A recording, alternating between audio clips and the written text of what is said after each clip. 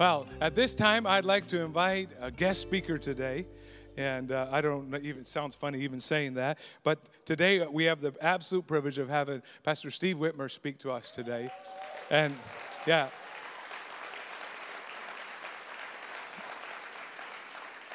And in continuing in our series on shalom and just how helping to walk in peace and wholeness. And, you know, probably coming up, it was a little over 7 years ago where I had a great conversation with Pastor Steve just out there during a wedding or after a wedding before a reception right here in July of 2010 where he just encouraged and strengthened me and has opened doors of opportunity. We're so grateful for his life and ministry. You may not see him a lot here. That's because he's so awesome. He's going around fixing the church all over the place, ministering to pastors that are ready to quit and encouraging them. He and Becky lifting their hands up, doing incredible work, going up north and saying, God, how can we extend the tent pegs of what God's doing? You know, it'd be easy as you get older to retire, which if you want to retire, that's fine. But by retire, the world version, which is I don't do anything anymore. I don't see that in the Bible. And he doesn't either because he's continuing to labor into all that God has for him, not quitting. New assignment and a fresh assignment, but he's not done yet. So can you give him a warm, come on, stand to your feet. Come on, you can get up. Stand to your feet. Let's give honor where honor is due. Incredible man. So grateful for his ministry. Here you go. God bless you, Coach. I know you love that. Oh, bless you. Thanks so much. That's probably the most uncomfortable thing a leader ever receives is affirmation. I would hope that might come at the end of the service, not at the beginning before I speak. No, just kidding. Before I do share with you today, though, first of all, it's wonderful to be here. Thank you for praying for me as I have traveled and done a fair bit of work outside of this family. And it's wonderful to come home because this feels like sailing into a safe harbor where you come back and you think, I can relax. I love the worship. I can be ministered to. That doesn't happen most places where I go because you're on call, you're on duty. And to be able to come and just enjoy family and community is a gift to us. Before I preach, though, I want to share with you what I felt like God spoke to me during the prayer time before the service. I was asking, as I usually do, God, what do you want to do today? What is it you're wanting to say to your people? And I had a very clear picture, and I felt like I was to share this with you. And just the way I saw it. I saw us all standing in worship, and we had in our hand those old vintage compasses. You know, the ones that we used to use, those of you that are as old as me, before GPS days, and use those to find your way out of, the woods, getting whatever. But I saw all of us standing in worship with a compass in our hand, and the Lord began to walk through the crowd. And he was taking our compasses and holding them. And I realized what he was doing is he was realigning our compasses because some of our compasses have been exposed to magnetic substances and they were off kilter. They were not pointing true north. And what God wants to do in our lives is have us point our lives, our values, our goals, our dreams, point directly toward the Lord. I feel like God wants to do a reset in my life today. How about you? Are you willing to have him come? He's the healer. I believe that you're my healer. I believe that you are more than enough for me. Do you believe that? Do you believe that he's safe? That he can come and take your compass, the compass of your life, and reset it today, and it will always be good. Lord, I pray that you would give us faith to believe that today. That we would invite you into this house as we have through our worship. Now we invite you as an act of our will. And we ask you to come, Lord, and just bring healing to our hearts. I pray, Lord, that our souls would be restored and you would give us a prescription by your Holy Spirit to be able to lead and to live our lives in a way that brings you greatest glory and purpose. In Jesus' name, amen. Over the last several weeks, Pastor Craig has been guiding us in this theme of shalom or peace. Hebrew word for that speaks both peace, but is deeper and richer than the English word for peace. It means wholeness in all of its components. He's guided us through talking that we are a spirit, we have a soul, and we live in a body. Pastor Craig did a brilliant job last week of talking about wholeness in our body, and the week before talking about our spirit being whole or full or filled with the Holy Spirit. Our theme verse for this season has been found in 1 Thessalonians chapter 5 and verse 23, where it says, "Now May the God of peace make you holy in every way, and may your whole spirit and soul and body be kept blameless until our Lord Jesus Christ comes again. Wholeness, body and soul and spirit. We're a spirit, we have a soul, we live in a body. But interesting as I talk about, my topic today is to talk about wholeness in our soul. The soul has three components. The soul has three primary components. It's called the will, the mind, and the emotion. The will, the mind, and the emotion. Please forgive me today. I'm not going to preach. I'm going to teach. I'm going to give you a bit of a sampling of what Becky and I do when we go away to do clergy seminars with Focus on the Family. And so you might want to pray right now. If you've ever prayed, you might want to pray right now. Because what I'm going to do in about the next 35 minutes, we take about 2 hours to teach in a seminar. So I saw some of you say, oh, Jesus, please. I saw that look on your faces just now. I have cut a fair bit out of our teaching, just so you know. But the soul has three components, body, soul, spirit. But the soul has three components, will, mind, and emotion. We see this represented perhaps in the will, where the scripture says, I delight to do your will, O God, where we have a choice. We can make a choice to delight in the will of God. We can align our will with the will of God. We can align our will with the Spirit of God. That's the best way to live our lives. But also, we have a mind. And the scripture says, as a man thinks in his heart, so is he. Our soul can guide the very direction of our life by the things that we think and in things we believe about ourselves and the things we believe about others. I don't have time to unpackage this. But I could tell you multiple times in my life where I have believed something about someone else. I thought I heard them say this, only to find out years later that that's not what they meant at all. And I had lived under this illusion for years. As a man thinks in his heart, so is he. And the third component of our soul is our emotions, where the psalmist David says, why are you downcast, O my soul? The soul can impact our bodies. It can cause us to walk through life in a way where we're damaged. Our soul impacts our body. Our soul impacts our spirit. How does that happen? Our soul impacts our body in multiple ways. Do you know the phrase emotional eater? Our soul impacts our body. Our soul causes us to think, you know what I really need right now to satisfy this ache in my heart is another double cream donut. That's honestly.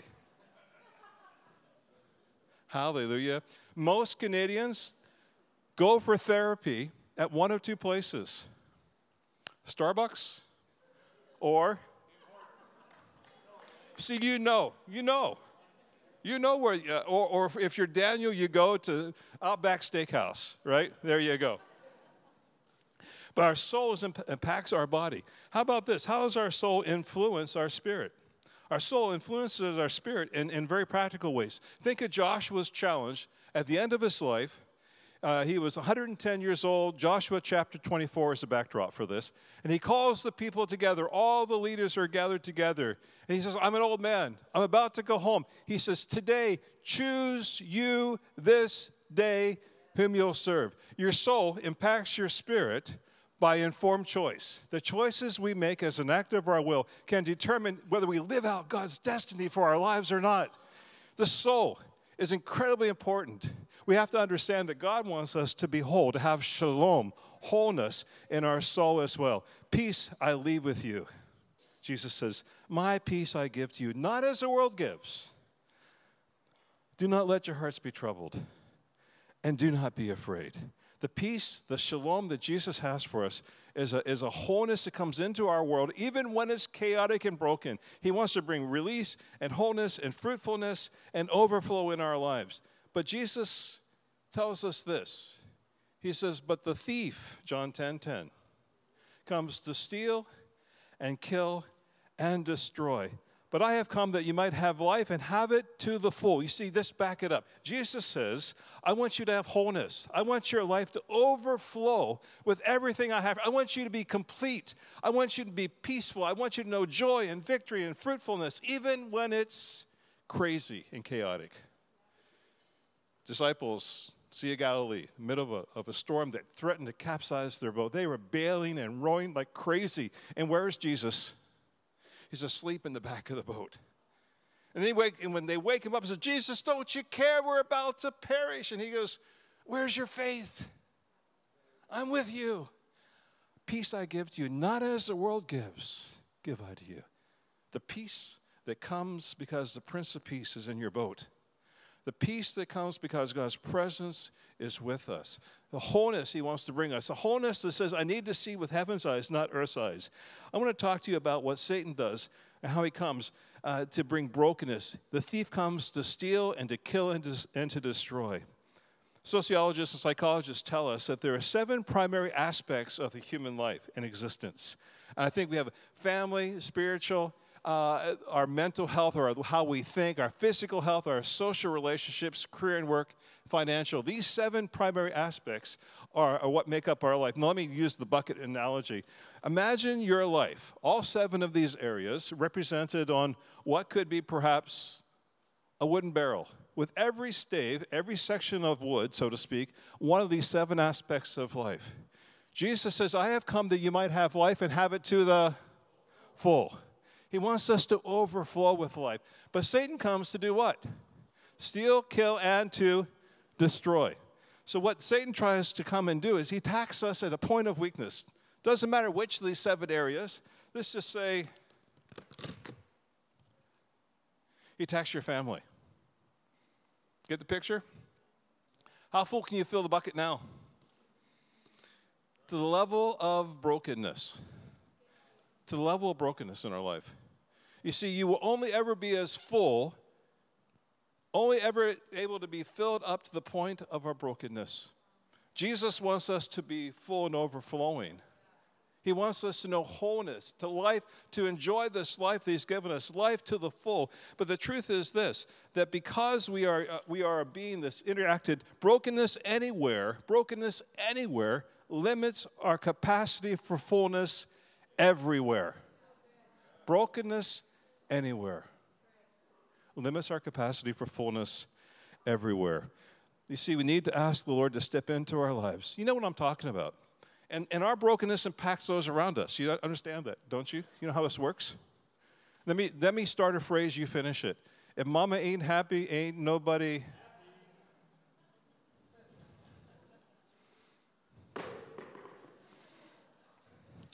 My point is this. Jesus wants to step into our world and bring wholeness to our lives. Body, soul, and spirit. He wants to bring his shalom to us. He wants to bring his fulfillment. He wants our lives to be overflowing. That's the God that we serve. He loves us so much. He stepped down from glorious heaven into our brokenness, into our world, so that we could know wholeness. His body broken for us so that we could know healing and wholeness and fulfillment. That's the message today. He leads us, Psalm 23, verse 1 through 3. You know it well. The Lord is my shepherd. I shall not want. He makes me lie down in green pastures. He leads me beside the quiet waters. What? He guides me in the paths of righteousness for his name's sake. When I was a young man, and I learned this in Sunday school, I have to confess to you that I didn't really like it. I didn't like taking naps. And so when someone says God is going to make me lie down, I thought God was going to make me lie down and take a nap, and that did not seem like a good answer for me. I wanted God to get up and play with me. You know what I'm saying? But he makes me lie down. He leads me beside the quiet waters. The goal is that he restores our soul. The God wants to step in and bring healing and wholeness to every broken part of our life. We live in a world that damages us. Not a single one of us have walked through life unscathed from the difficulties of life. I know. I've talked with many of you. I travel. Every one of us carries wounds and brokenness. But Jesus says that he, the good shepherd, will step into our world. He teaches us. He makes us lie down in green path. He leads us beside still waters for the express purpose of bringing healing and restoration to our souls. I want to talk today about restoration and how we can position ourselves for the healing that God can bring. So that's my teaching today. He restores my soul. When we think about the analogy of still waters, I want to flip the coin just for a minute. Before I talk about 3 antidotes, 3 prescriptions from God, 3 unforced rhythms of grace, I want to talk about the rapid currents of life, the things that pull us away from who we are and what God has called us to be. But let me leave a word picture with you. In Revelation chapter 12 and verse 15, there's an image of the dragon which represents the devil, and he's attacking the bride or the woman, which is representative of the church. And it says this, that he, Satan, the dragon, spewed floodwaters from his mouth to, quote, overtake the woman and to sweep her away in the torrent. Currents, rapids that are intended by demonic design to take us away, sweep us away like floodwaters away from what God wants us to do and who God has called us to be. Currents. What are some of the currents that we face? What are some of the things that attempt to flood our lives and overtake? Well, have you ever said, man, I came back to work on Monday and my inbox was flooded? Have you ever said something like, man, I feel like I'm treading water and I'm about to drown. I got so much work to do. Have you ever said things like that? If you have, you probably have understood the intention of the dragon.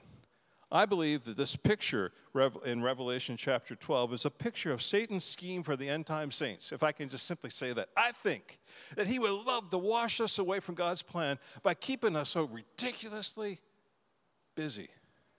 I'm sorry I'm ahead of myself in my message, but I can't help myself. It's a scheme of the powers of darkness, and we can't know wholeness if we stay in the rapids of life. If we don't pull over to the still waters and allow the Lord to restore our souls, we won't know wholeness. And that's the prescription. Let me tell you, if you don't hear anything else I say, you can go to sleep now if you want. Please don't.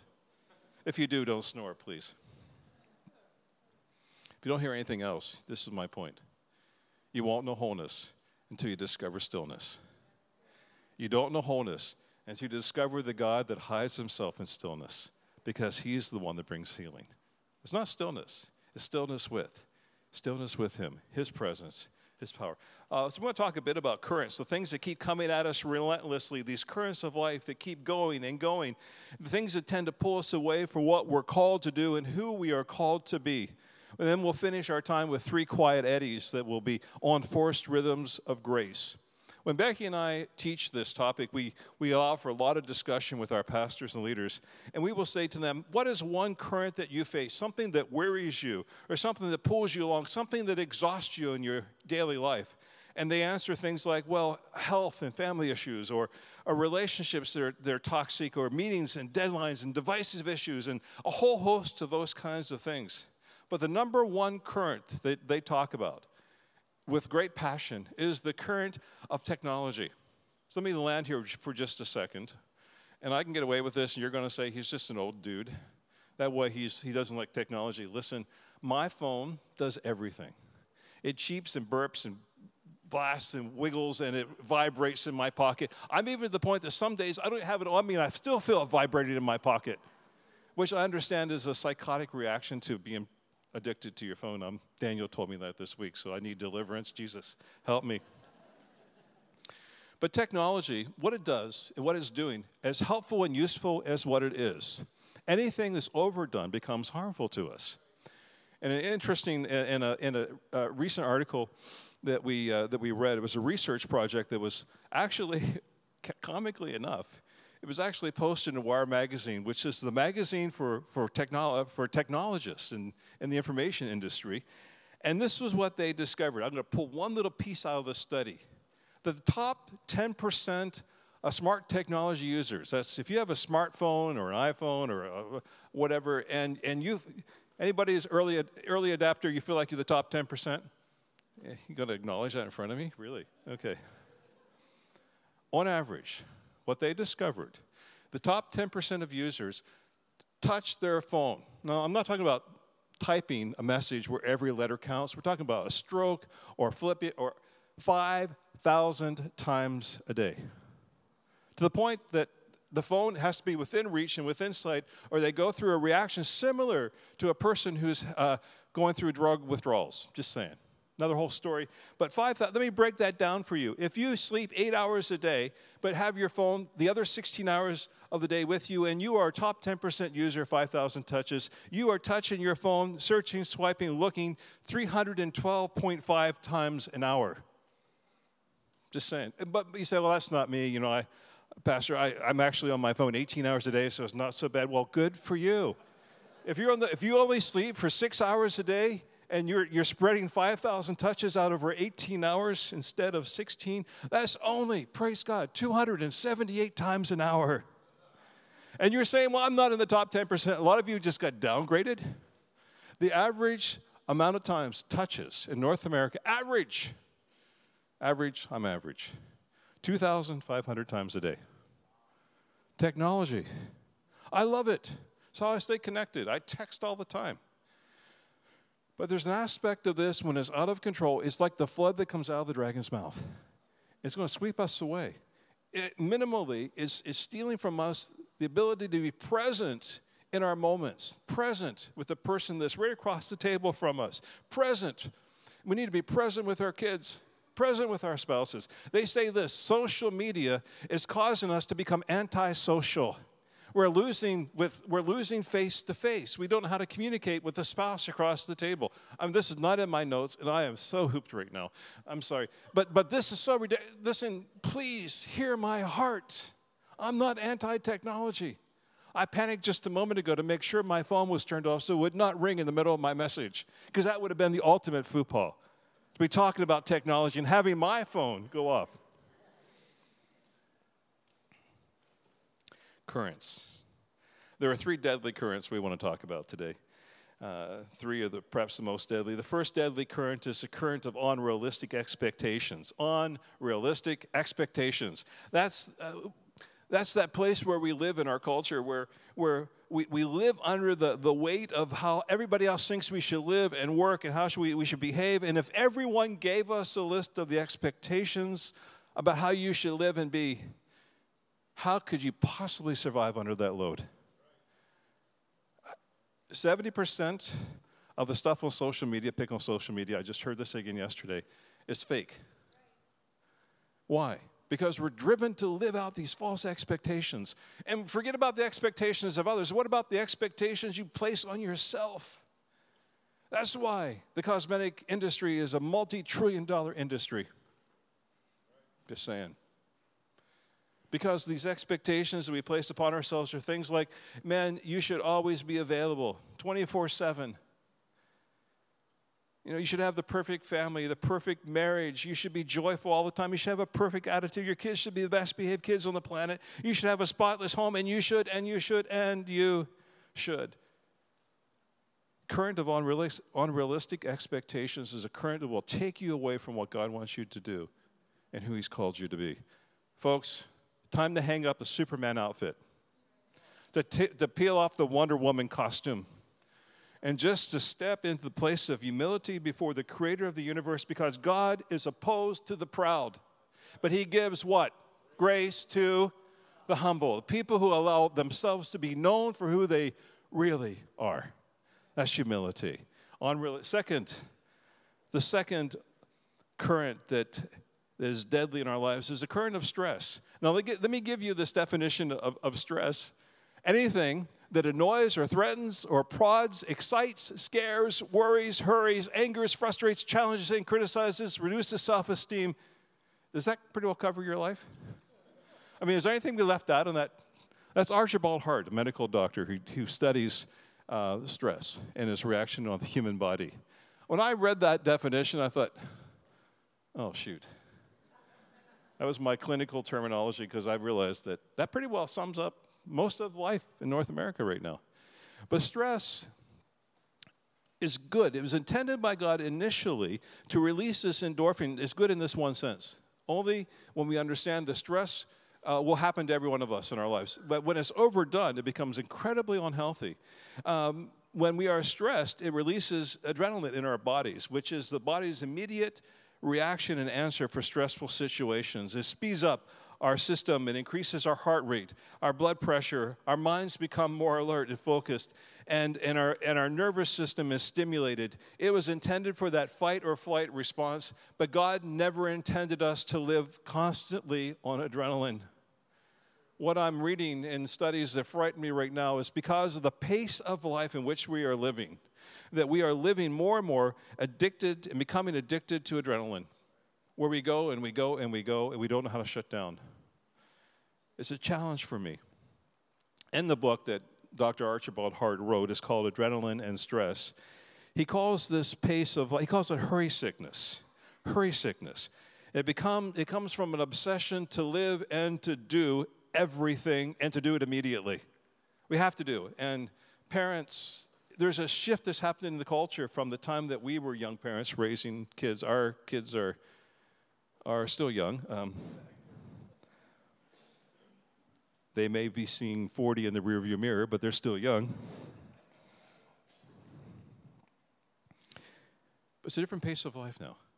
And the challenge that your kid has to be involved in everything, every sport, ballet, music, and they have to be a 10 out of 10 at everything. Man, that's crazy. That's adding a level of stress on the family. Your kids don't need to be involved in more. They need more of you. Bottom line. Bottom line.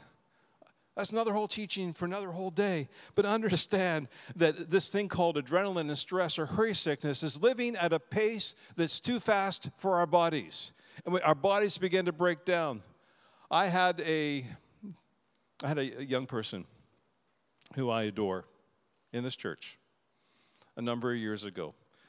When I was living out hurry sickness, real life, every day in the ministry, doing the things of God, flying 1,000,000 miles an hour, not taking care of myself in any way, not having good boundaries, not having good margins. And this godly young person came into my office one day and was talking about their world and what was going on. And I was doing the pastoral thing, but I'll never forget what that person said to me. Through tears, with great love, shaped my world. This person said to me, Pastor Steve, but I don't want to be like you when I'm old. Because what this person was reflecting is that I was living my life at a pace that was way too fast for my body. And I was sick. I had multiple rounds of pneumonia. My body was breaking down. I was so exhausted emotionally. I had a hard time sleeping at night. Part of the reason why we made the shift a few years ago was to step fully into God's call in our life, to give up those unrealistic expectations, not by you, but by the world, and those ones I had placed upon myself, that I had to be a super pastor. And I realized that I simply didn't have the energy anymore to lead the congregation the way it needed to be led. Fair assessment. Pastor Craig and Shanda, these beautiful pastors that God has placed here are the right ones for the season of time, and I don't have to be Superman. I can be grandpa. Is that okay? I can be grandpa in the house? I know my role. And it was terrifying for me to acknowledge that because I was living under this panic, this sense of, well, what will people think? And this is not in my notes. But I had one of my colleagues, a man I dearly trust, who said, you're going to do what? You're going to step down from the lead role of your church? What are you thinking? Have you heard from God? You could coast your way to retirement. Coast. And when he said the word coast, something in me just wanted to go and throw up because I thought, that's not what this is about. It's about focusing your life with a laser sharp focus. What has God called you to do? And I realized the current of ministry, unrealistic expectations could pull me away from the very call that was really on my life, which was caring for pastors and leaders. I said I wasn't going to preach. Very, very sorry. But I'm not really sorry. You see, when we live under this condition called hurry sickness, when we live, frankly, on adrenaline, what happens is we can experience a medical condition called anhedonia, which means the inability to experience joy. And how is that defined? Well, in this book, he says this, that we can come to the place where we begin to realize that the things that used to bring us great joy and the things we love to do we are so spent that those things don't cause us any sense of reprieve at all or joy. Even our kids. We'll talk about that in just a second. Wow, Jesus, help me. John Ortberg says this in the book, The Life You've Always Wanted. He describes a story where he called a mentor who lived in another state, called him long distance and said to him, can you give me clarity on what it would take for me to become spiritually healthy, to become spiritually whole? And the mentor says, well, let me think about it. After a long pause, he said, you must ruthlessly eliminate hurry from your life. And Ortberg says, I wrote that down feverishly and said, Great, got it. What else?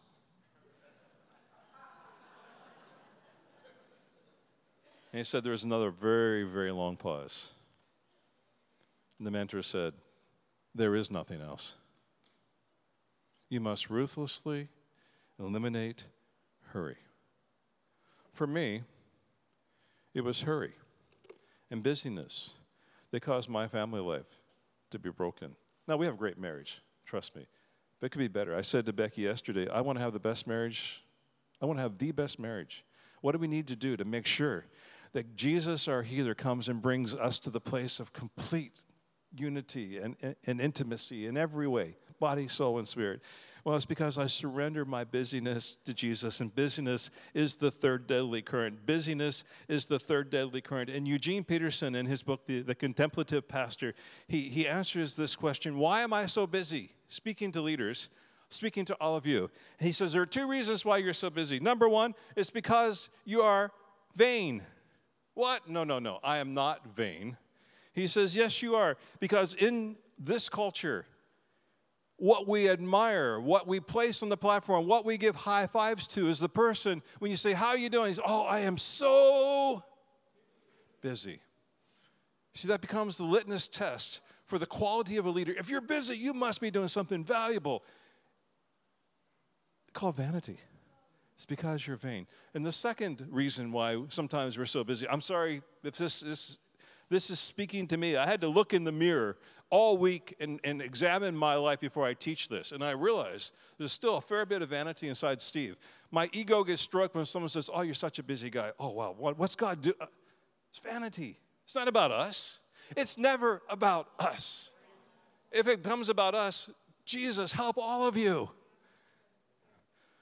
Number one, because we're vain. Second reason why we're busy, get this one.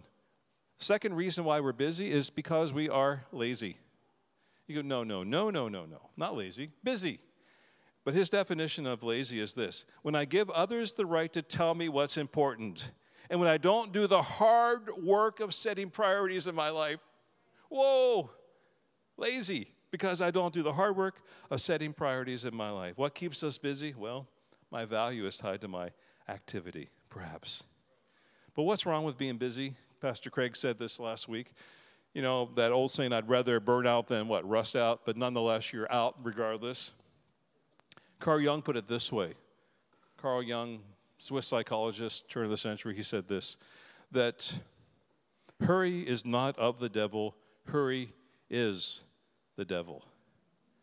Revelation chapter 12, verse 15, the dragon opened up his mouth, and out came water spewing to take the woman, the church, off course.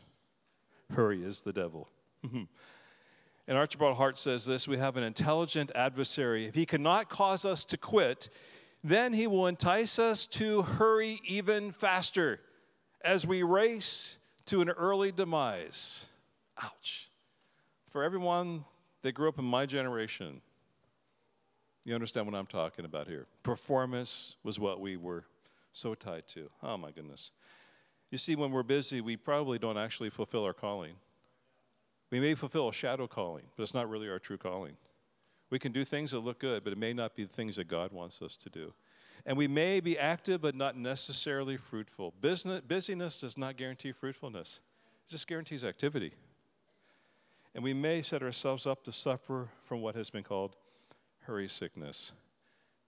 I think, Becky, if you're willing, I would like you to read a story.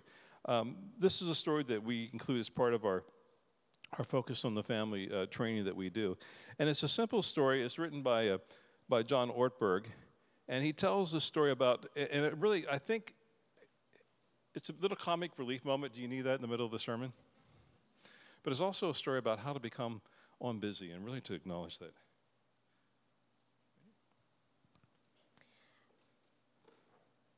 Some time ago, I was giving, this is John Ortberg speaking, giving a bath to our 3 children. I had a custom of bathing them together, more to save time than anything else. I knew eventually I would have to stop the group bathing, but for the time being, it seemed efficient. Johnny was still in the tub, Laura was out and safely in her pajamas, and I was trying to get Mallory dried off. Mallory was out of the water, but what was doing what has come to be known in our family as the Dee-Dah Day dance.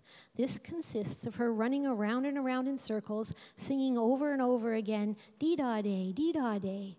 It's a relatively simple dance expressing great joy.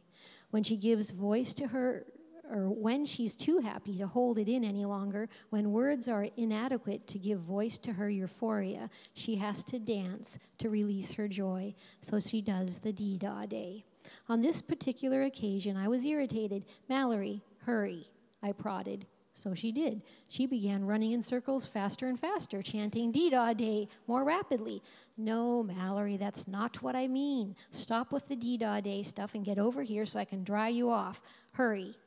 Then she asked a profound question. Why? I had no answer. I had nowhere to go, nothing to do, no meetings to attend, no sermons to write. I was just so used to hurrying, so preoccupied with my own little agenda, so trapped in this rut of moving from one task to another, that here was life, here was joy, here was an invitation to dance right in front of me, and I was missing it. And the story goes on. I won't continue here, but he does join her. So the rest of the story says that he got up, took Mallory's hands, and began to do the Dee-Dah dance with her. And that Mallory said, "You're not too bad at that for being an older man," just saying. Psychologists say that we break our lives into two big components. Those are the big decisions or big things and the small things. We tend to put more credence, more value on the small things of life. But put more credence on the big things of life and almost dismiss the little things, like spending time with your kids. But sociologists are saying we got it backwards. That the most important things in life that bear the greatest fruit are the little things that we sometimes forget about. It's the story time with the kids. It's the Dee-Dah Day. Can I ask you, by God's grace and help today, that will you learn the Dee-Dah Day dance? To stop in the middle of the crazy of your life and celebrate, to acknowledge, to discern, but to acknowledge and live out the joy that comes from the little things. It's a child's laughter. It's the celebration of a birthday. It's the little things that leave the most important and lasting impression on people. Because when we come to the end of our life, we will be replaced in the big things. There's going to be a day when no one remembers that Pastor Steve was a senior pastor, and that's okay. But I'm hoping my grandkids remember how I love them. How we went for Papa dates. How we went for hockey games. Please don't miss this moment. Don't allow busyness, the flood of current of busyness, to sweep you away from God's plan and purpose, what he wants you to do and who he's called you to be. He wants wholeness in every aspect of our lives, spirit, soul, and body. Okay, moving right along here.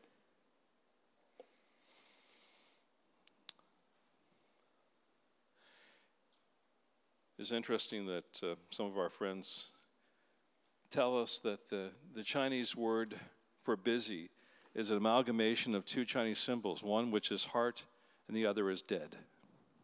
Heart and dead.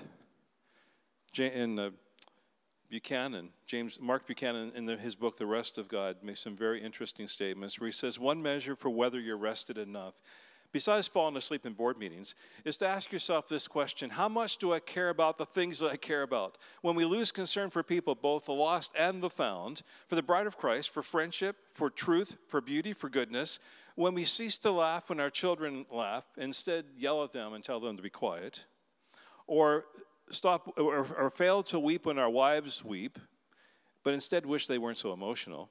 When we hear the news of trouble among our neighbors, and our first thought is, I hope that trouble doesn't involve me. When we stop caring about the things we care about, that's the signal that we've become too busy. We have to let ourselves be consumed, and we have allowed ourselves, rather, to be consumed by the things that feed the ego, but kill the heart. Busyness kills the heart.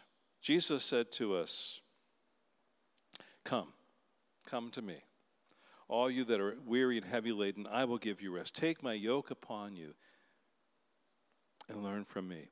Matthew chapter 11, 28 and 29 says it this way in the Message translation. It says, are you tired? Are you worn out?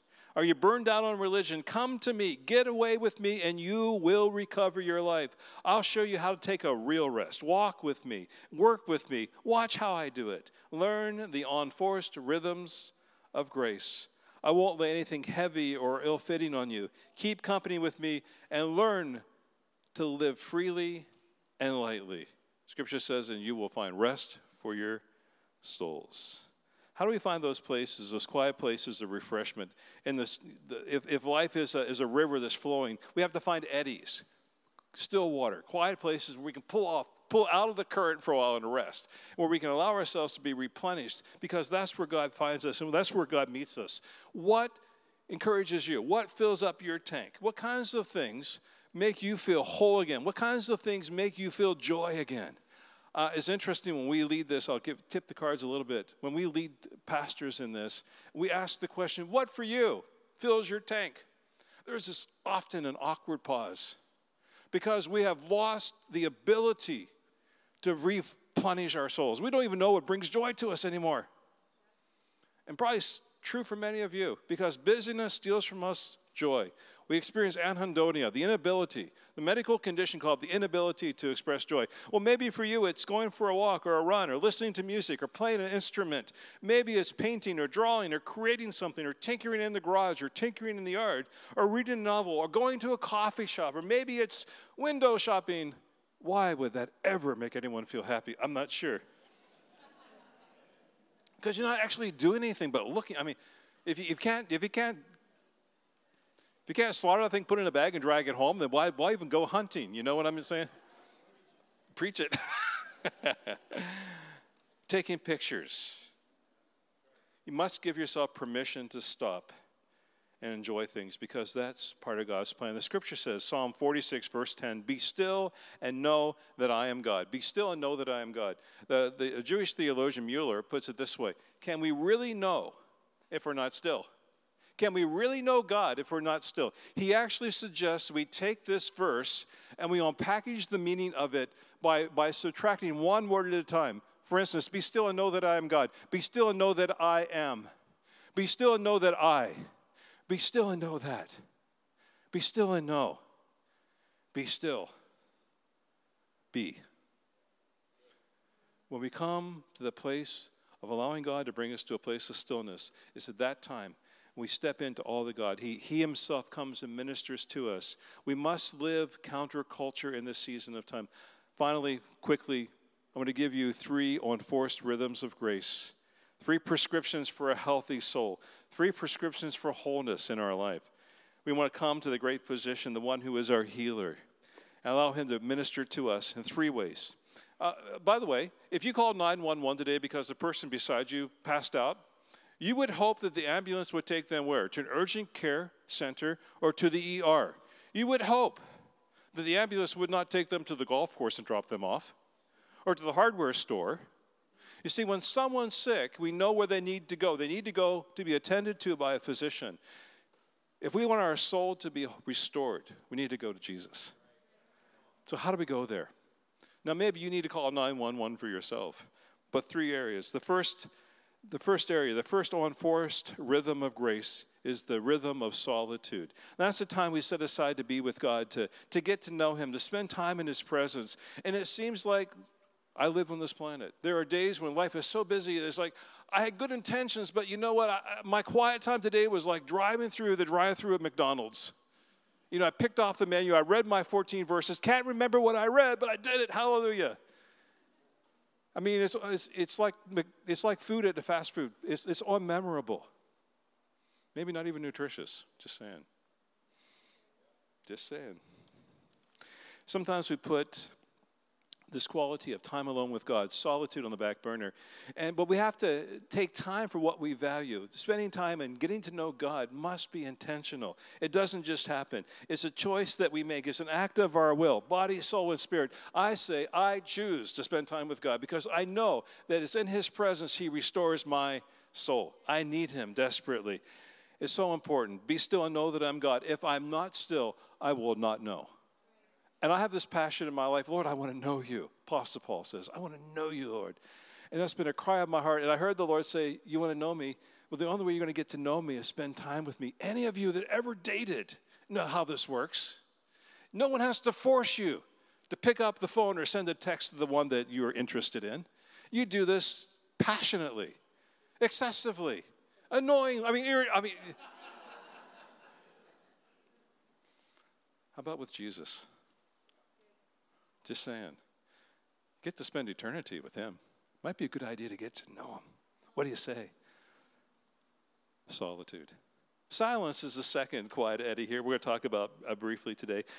Silence is the second eddy, and it's one of the spiritual disciplines that we often overlook. See, in our culture, there is this cultural current called noise that is sometimes very, very difficult for us. We live where there's constant noise around us. It's stressful. We began to realize how difficult it is simply to be still and sit and listen. Noise everywhere, all the time. And if it's not the noise of actual sound, it's the noise of other people's opinion. It's interesting. I won't have time to unpackage this, but sociologists are saying that there's an interesting phenomenon that's occurring right now among the emerging generation. And it's called the social media convergence, where basically the noise of other people's opinions form our opinions. The ability to think independently and decide what you really think is being lost in one generation. Young people, don't allow that to happen. Know what you believe and stand up for what you believe with conviction. The way it's defined is that many young people do not know what they believe until they put a poll out on social media and hear what their friends believe. And that's what they believe. That's the power of noise, the noise of opinion. Most of us then, speaking of raw, true silence, we're uncomfortable with silence. They say the average person can only handle about 15 seconds of silence. You say, no.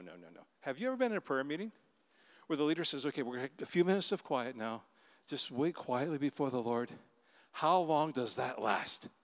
Before good old Sister Sally or Brother Joe has to speak up because the Holy Spirit has given them great unction in that moment? Probably because they couldn't handle the silence. Just saying. That all the earth keeps silence before him. There's a quality of God that we only know in silence. It's not available to us in the activity. As much as I love worship, there are times to be quiet and listen. My wife reminds me of that sometimes. Listen to me. I want you to focused attention, Steve. Put your phone down, Steve. Listen to me. That's what silence provides us, the ability to hear the voice of God. And by the way, there's not time to talk about this here today, but solitude and silence, spending time with your spouse enhances your relationship with them as well. Listening to them. Another topic, another day. Solitude, silence. God gives us permission to stop. And the third eddy, and finally, is Sabbath. The meaning of Sabbath has really been distorted over time, and it's come to mean some things that it really does not mean. The Jewish theologian Wayne Mueller says this: Sabbath is not dependent upon our readiness to stop. We do not stop because we finished. We do not stop because we have finished our phone calls or finished our projects or gotten through that stack of emails or messages, sent out the report that's due tomorrow. No, we stop because it's time to stop. Sabbath liberates us from the need to be finished. The wise old Sabbath says, stop now. There's a place and a time for us to finish. And the worship team, if you want to come, thank you. Sabbath has been defined as no rules, no guidelines, ceasing work, bearing no load, feasting, celebrating, seeking refreshment, taking a rest. Sabbath is a gift. The Bible says that in Mark chapter 2, 27, Sabbath was made for man and not man for the Sabbath. This is not about how well you keep the rule. It's about how well you rest. It's understanding the intention of God is that we come before the great physician, allow him to fix us. Allow him to bring healing and wholeness to us. Sabbath is that time where we stop. I'm not talking about a specific day. Maybe for you it needs to be because you need the discipline of a day. Maybe I do.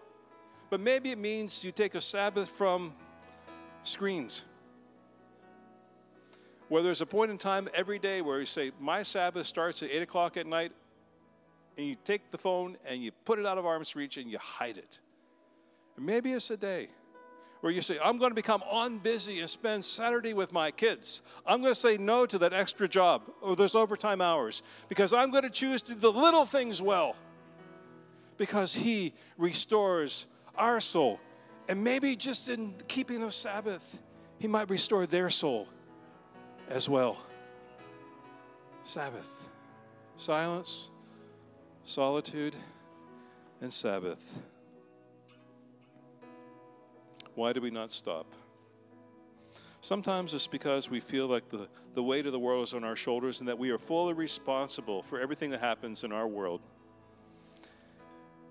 But it really is an issue of lack of trust, where we don't trust God, that he has our best in his mind. Honestly, because if we trust God and we believe he cares for us, that we can believe that he's going to care for every detail of our life, we can release it to him knowing that he's a God that's good and he has only good in mind for us. So I hear the Lord saying to us today, will you come?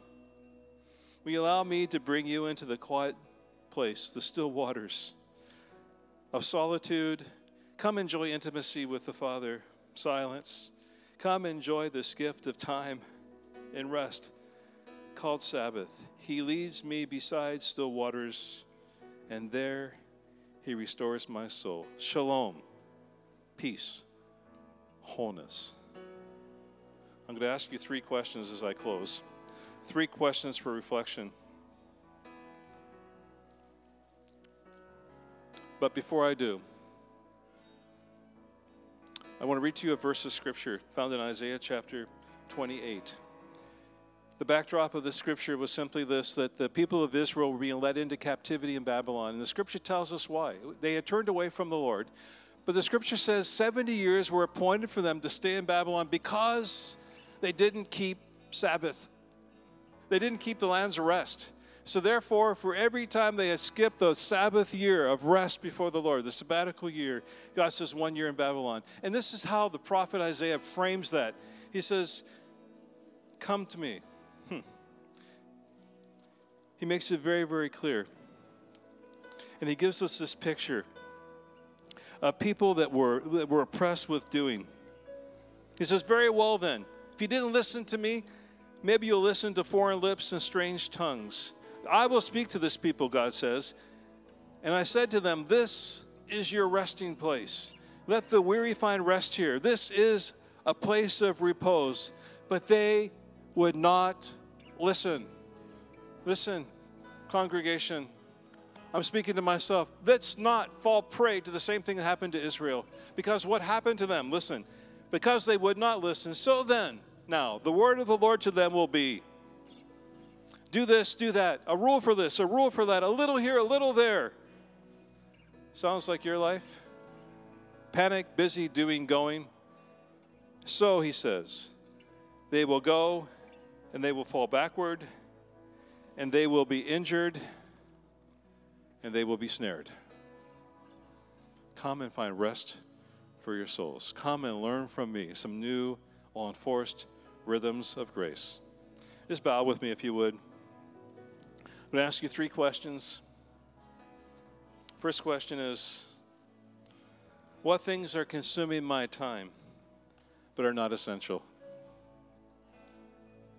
What things consume my time but are not essential?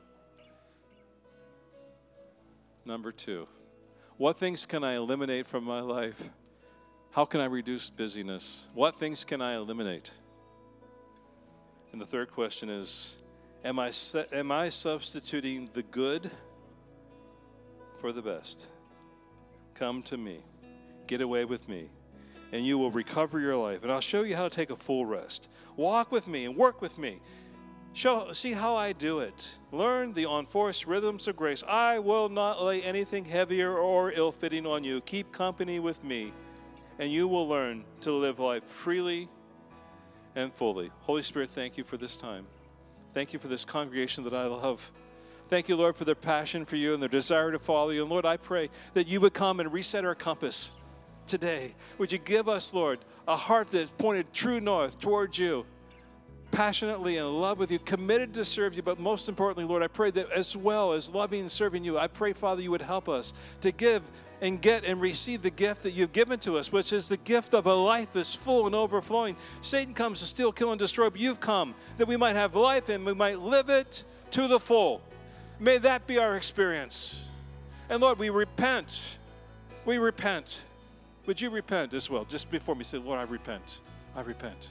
Lord, I repent of settling for anything that's less than everything that you have for us.